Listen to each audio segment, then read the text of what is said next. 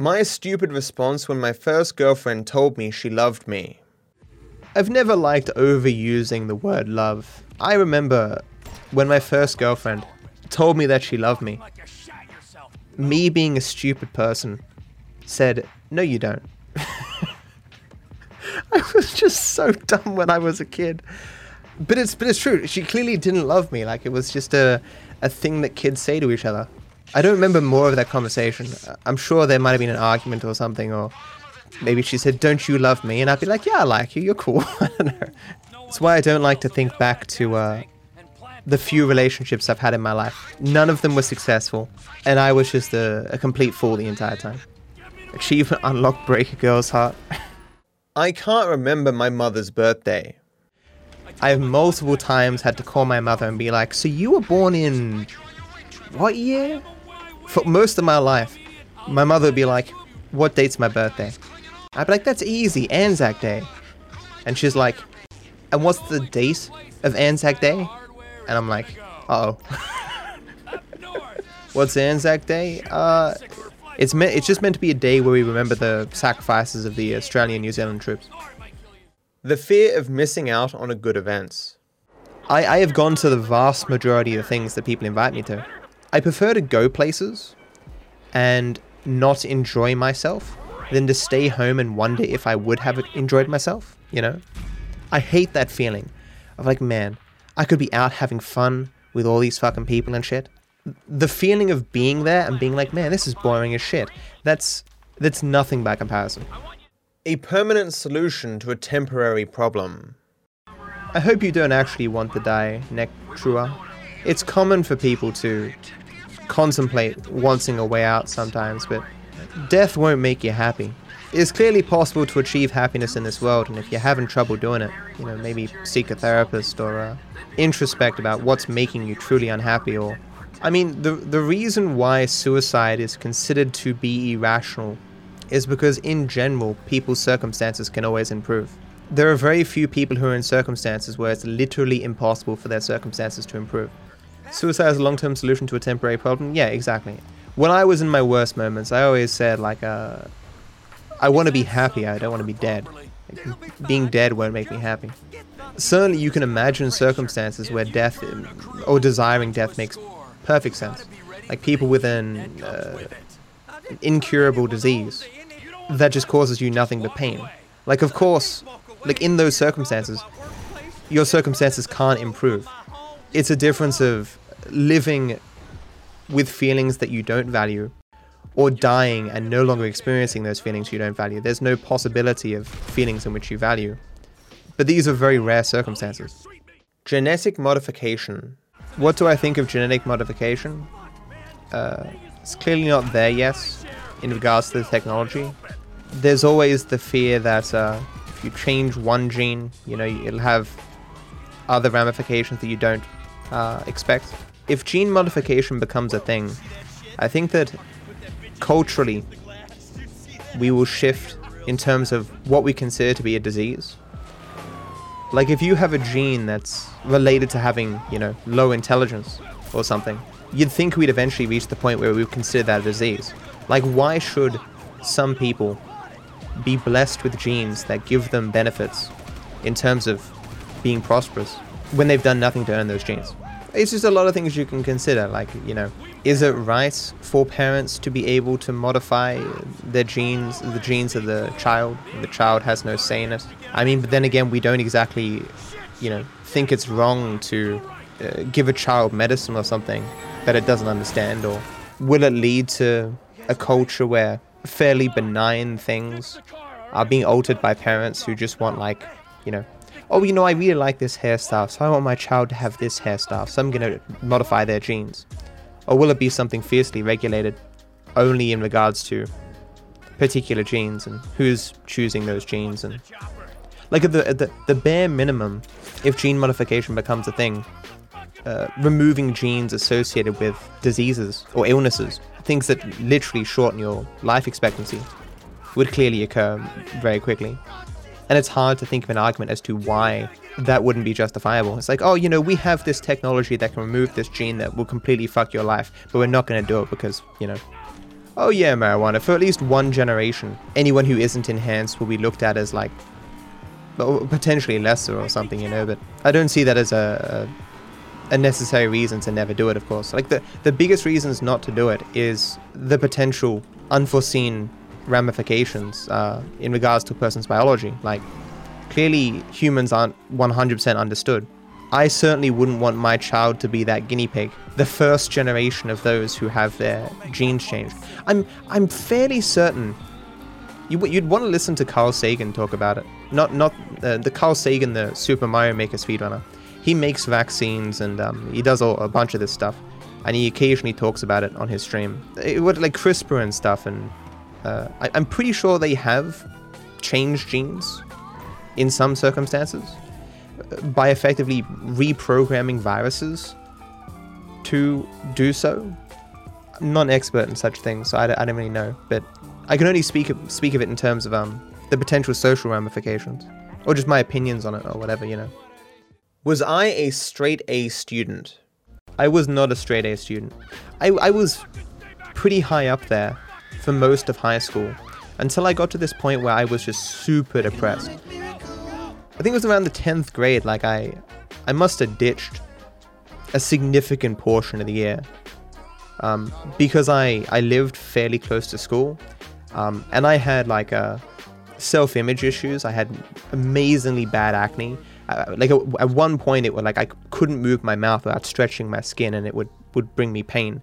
Certainly a lot of it was just irrational garbage that happens, you know, when you're hormonal chemicals, blah blah blah, as a teenager. But it massively distracted me from doing anything productive with my schooling year. In university, I was always above average. The only unit that I was at the top of the class was Australian Politics 101. Or was it just 100? 100. It was a very basic course. I never shot for the stars. Like, I kind of just shot for like 80%. I would balance out my time so I wouldn't get super stressed. And it's like, sure, yeah, I could study a bunch more for this test, but I'd rather put a bit more effort into this essay. Like, I partitioned my time so that I could, you know, live a normal life and enjoy myself, but also do reasonably well. Should parents have complete medical control over their children? I mean, who else could do it? The child isn't mentally developed enough that it could make such decisions itself. I would argue there are probably conditions under which, like, a doctor should have the choice to override the parents' decisions, or could at least, you know, get a court order or something when they believe that the parents are ultimately being abusive of their child by withholding treatment or some such. I think such laws depend on the country, right? Because imagine how horrifying it would be as a parent where you think something's best for your child and the doctors won't do it or whatever, and the state says, oh, you have to do this thing. But at the same time, like, a lot of parents are really fucking ignorant. By having a child, it doesn't mean that you're necessarily knowledgeable or equipped to raise a child. And there are clearly people in existence who are more qualified and more knowledgeable. It just sucks to imagine the possibility of a child dying because of the parents' ignorance. I don't believe in that treatment, and, you know, ignore the recommendations of doctors. Then they'll come back 6 months later and, you know, whatever illness was going to be treated is now 10,000 times worse, and, you know, the child will be damaged for life mentally or lose a limb or something. And it's just like, you know, dumb people can be very arrogant. You know, the Dunning-Kruger, you know, people who know so little that they are unable to assess how skillful or how much they actually know, and overestimate their own capability. Torturing myself with past embarrassments. I usually only remember really embarrassing things. I'm kind of that way myself. I've often beaten myself up with memories of my own stupidity from the past, when I've made mistakes, usually in regards to people, or embarrassed myself to some extent.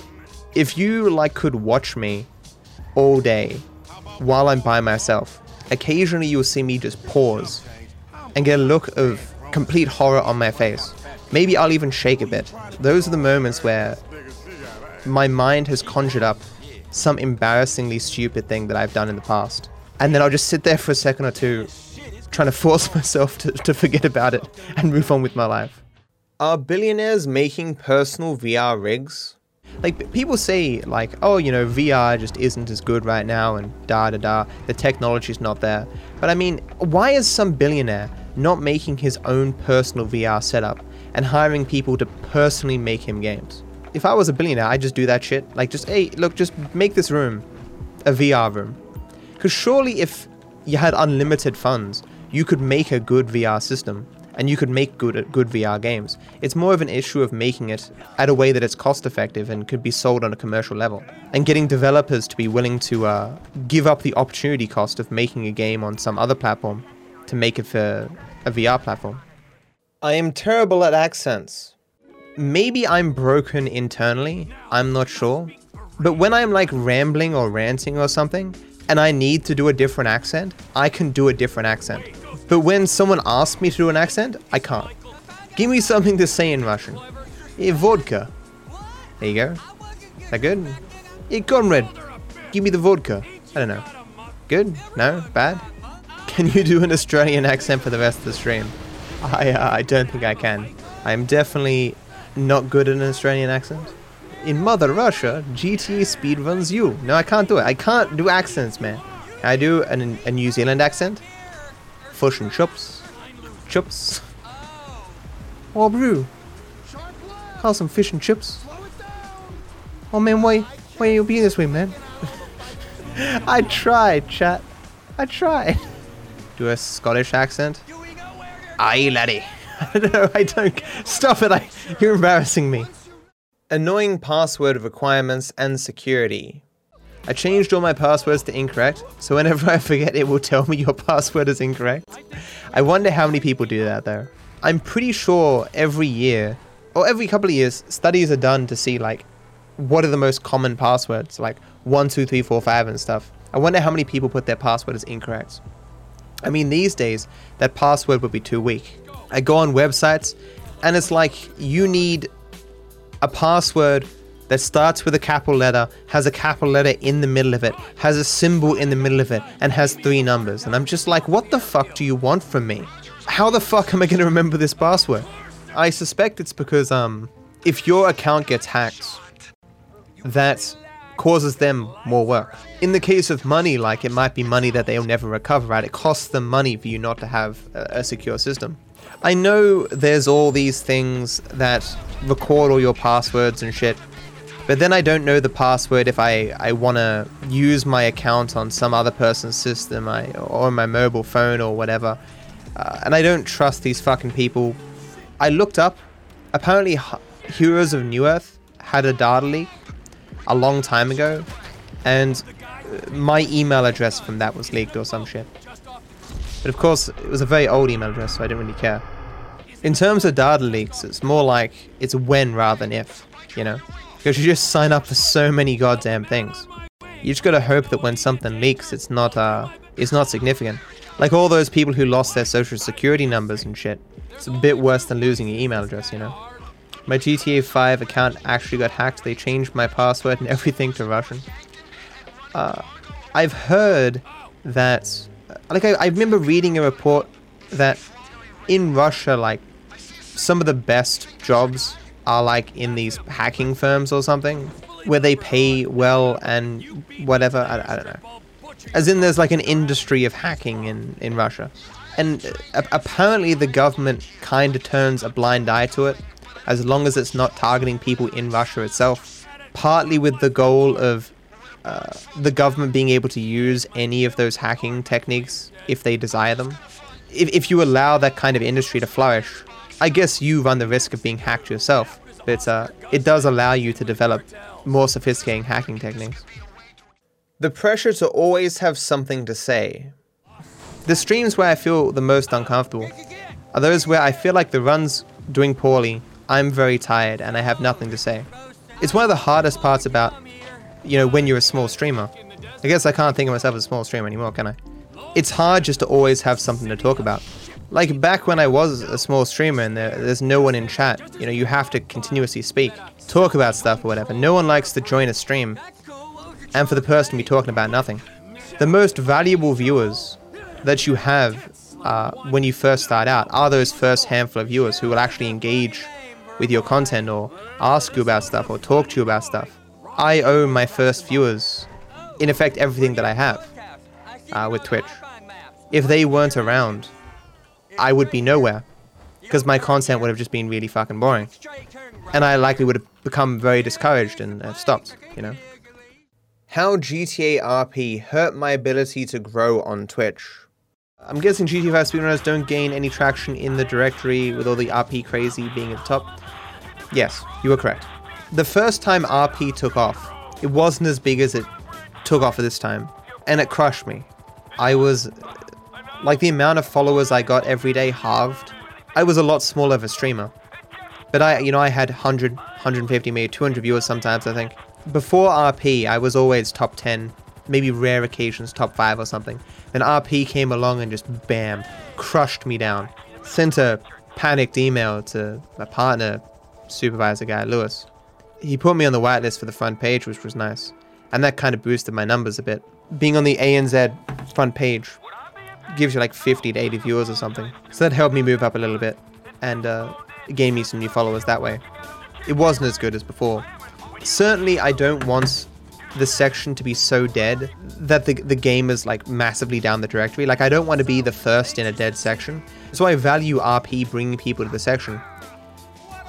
But at the same time, it can be too much of a good thing, you know? There's a difference between like a bunch of people around my size RPing versus there being 15 streamers that each all have 10,000 viewers all doing RP, you know what I'm saying? Nihilism. Please be aware that I address nihilism in its most basic form. It does have other definitions and can be expanded upon. Thoughts on nihilism? If by nihilism you mean that there's nothing in the world or nothing in the universe that is inherently meaningful or valuable, or there's no inherent meaning to life, I agree with that 100%. I believe we create our own meaning, and things have value in relation to goals. And that's the only value that I recognize in the universe.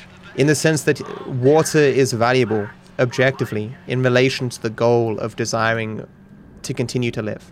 Outside of that human, goals like that, water has no intrinsic value. Does getting a speedrun world record increase your popularity? Did my popularity rise after getting my first world record? Not substantially that I can recall. Having world records is always good for streaming because of the advertisement that those runs can get you, both on YouTube and for people going to speedrun.com. Like, there's a quite reasonable amount of people who, when they think, I wonder if this is speedrunnable, they'll go to speedrun.com, look up the world record holder, and just follow their stream. You can see in analytics how many viewers or how many clicks on your stream you get from speedruns live and stuff every stream. And it's never an insignificant amount. It's a large amount for new streamers and stuff. Certainly if you have a world record in a very unpopular game that no one's looking up, it's not going to help you a bit. Do I believe in miracles? Do I believe in miracles? No. Well, depending upon how they're defined, but a one-off circumvention of the normal way in which the universe works is not something you can confirm. There can never be sufficient evidence to substantiate such a thing. To put it simply, generally you build a case for an explanation of an event by looking at similar events. As a miracle is a one-off occurrence, it will differ from all other similar events to the extent where it will always appear to be less likely than what is commonly the case. In the same way that if your light bulb didn't merely stop working due to naturally failing and was actually destroyed by a one-time light bulb hating undetectable entity, the overwhelming history of light bulbs naturally failing would prevent you from accepting that as a good explanation. A miracle can neither be repeated nor reproduced, thus evidence in favor of it cannot be gathered after the facts. Lies, false memories, false information, misunderstandings, and other psychological explanations can all be established to exist, have repeatedly been shown to explain unlikely events, and can continue to be repeated, reproduced, and tested. These explanations will therefore always win out over miracle explanations that cannot even be established to be possible. If by miracle you simply mean events that are extraordinarily improbable, then yeah, of course I believe in those, because they happen every day. When you have billions of entities doing things each and every day, there will be endless 1,000,000-to-1 things that happen every day. But like when you look up so-called confirmed miracles, you'll find that the evidence for them is very lacking. As in like, you know, this person said this thing happened. There's something to do with the Catholic Church where a person, in order to be canonized as a saint, ordinarily at least 2 miracles must have been performed by that person. There are more than 10,000 saints, so that's a lot of miracles. And when the list of miracles that they've done, it's like, oh, you know, they touched someone and that person felt better after like a week. It's like, a miracle! A miracle! It's like they put no effort into it, seriously. Or like there's meant to be some water that's meant to be able to cure you of diseases or something. It's like miracle water. And studies have been done on it. And like they'll hold up like, this person went into the water and went into remission because from their cancer. Oh, a miracle! But you do studies, and it's like, yeah, the same amount of people who go into remission without this water go into remission with it. It's just they only focus on the people who go into remission with it.